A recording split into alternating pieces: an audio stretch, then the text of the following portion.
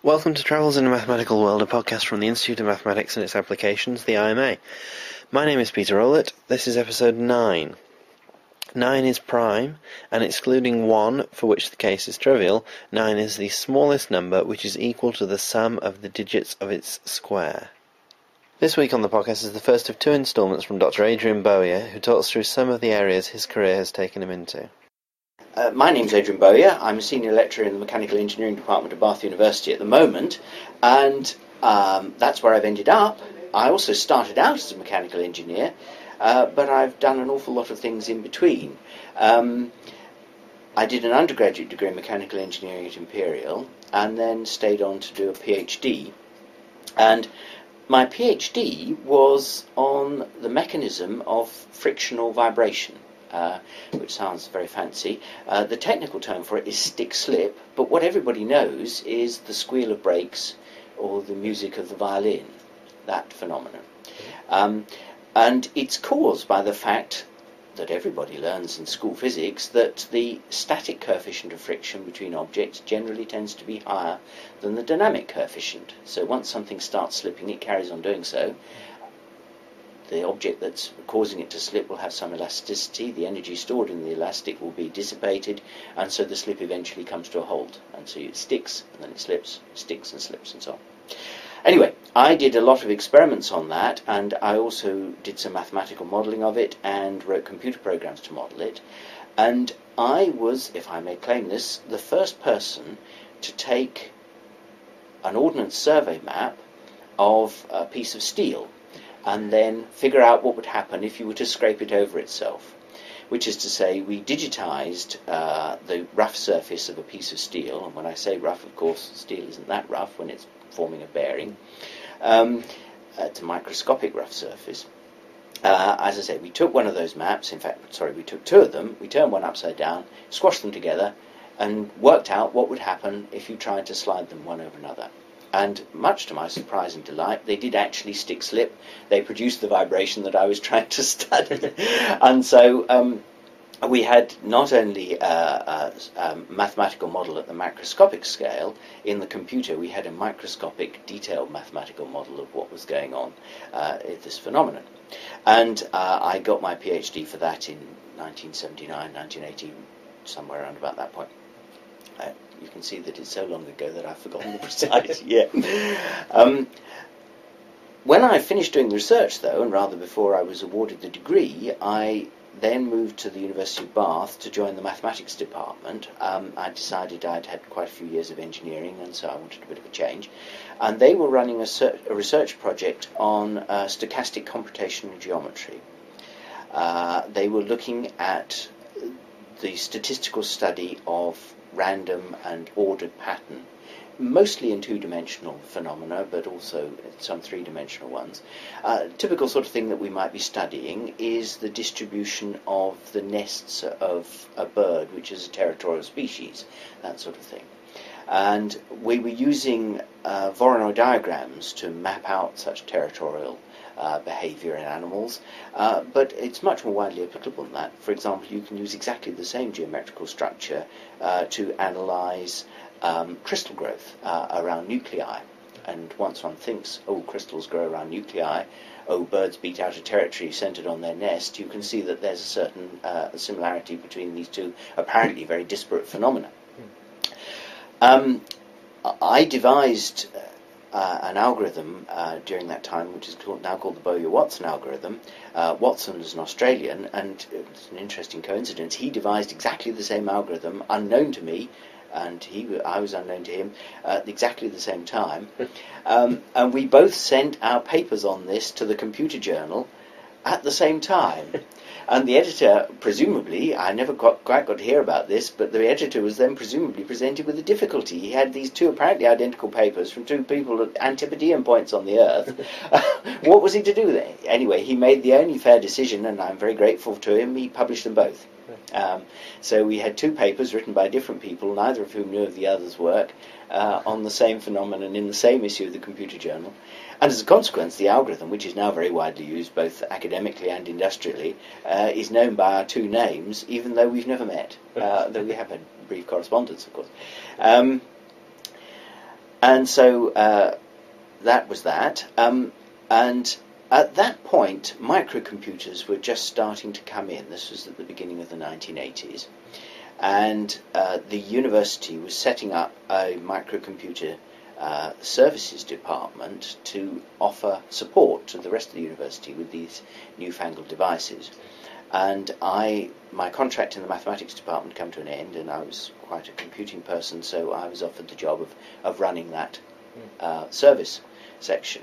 And it was quite fun at the time because, of course, you couldn't buy very much off the shelf. So we ended up designing computers and building them from the chips up for various applications, both as consultants to outside industry who come to the university to get problems solved, and also for departments in the university who wanted things which are now completely straightforward, like data loggers. Those days you had to make them with a soldering iron. And also write the software to drive them. And I did that for 4 years. And then the engineering department here, and this is where I came back to engineering, had a job going a lectureship, and I thought that I would apply for that, particularly as they asked me to apply. It seemed like a good strategy, and so I did, and they didn't give me the job, which I was a bit miffed about because they'd asked me to apply. But the reason they didn't give me the job was because they had a better one coming along in 3 months, and they wanted me to apply for that rather than the one that they'd originally asked me to apply for. So I did apply for that, and I did get it. And I joined a group here, which was headed up at that time by a person who's now an old friend of mine, John Woodcock, who was one of the pioneers in the field of geometric modelling, which is modelling three-dimensional shapes for computer-aided design systems, how the mathematics and the computing of representing shape are done. And he and I worked for many years on various aspects of that problem.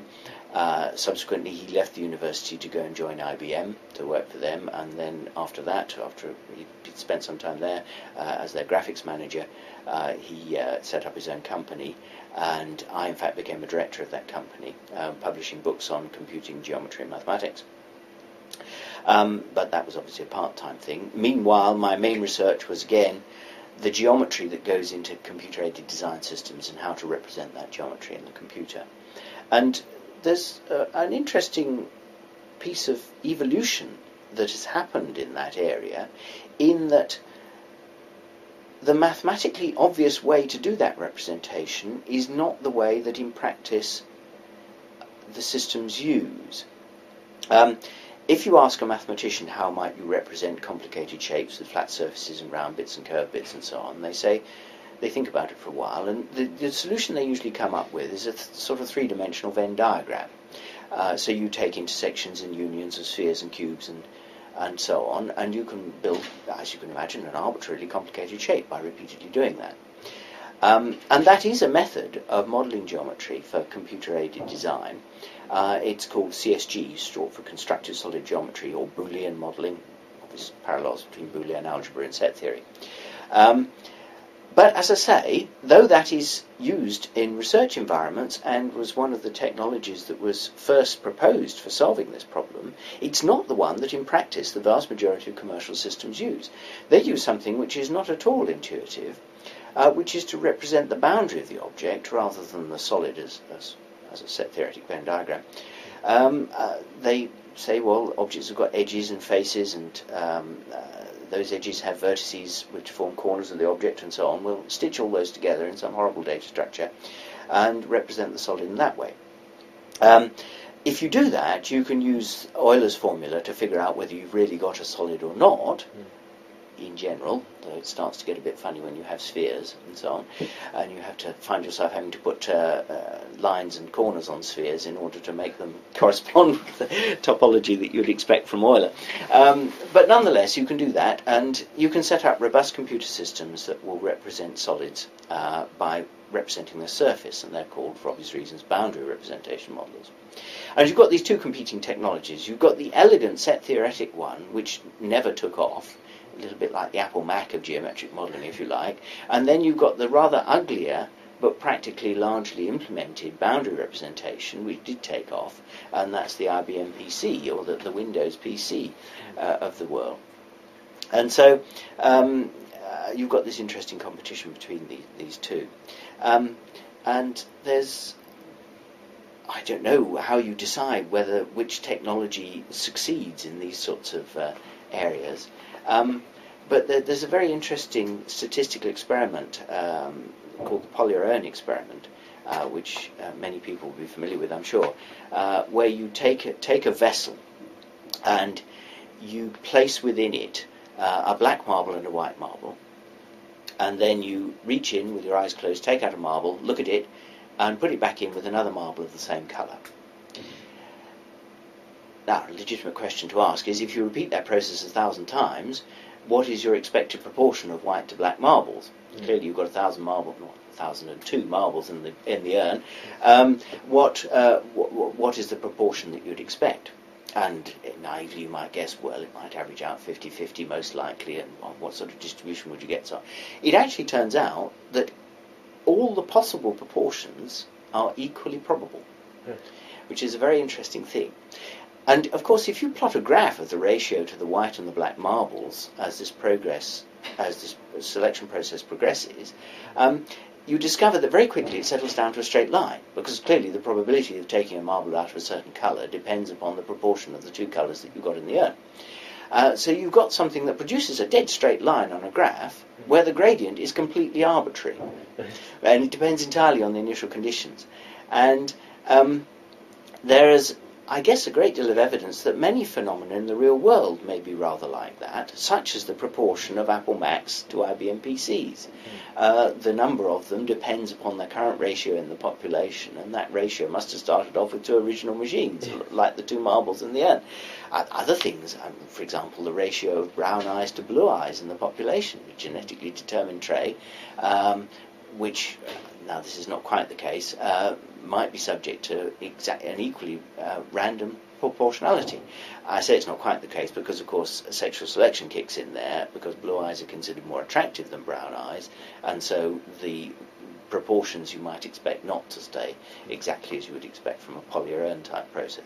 Anyway, the two types of geometric representation for computer-aided design systems may have decided upon their proportions by that sort of process, who knows. And I worked in that for a number of years. I hope you enjoyed listening to that. You can hear more from Adrian next week on the podcast in part 2. You can find out more about the podcast at www.travelsinamathematicalworld.co.uk. So point your friends to that address. Thank you for listening.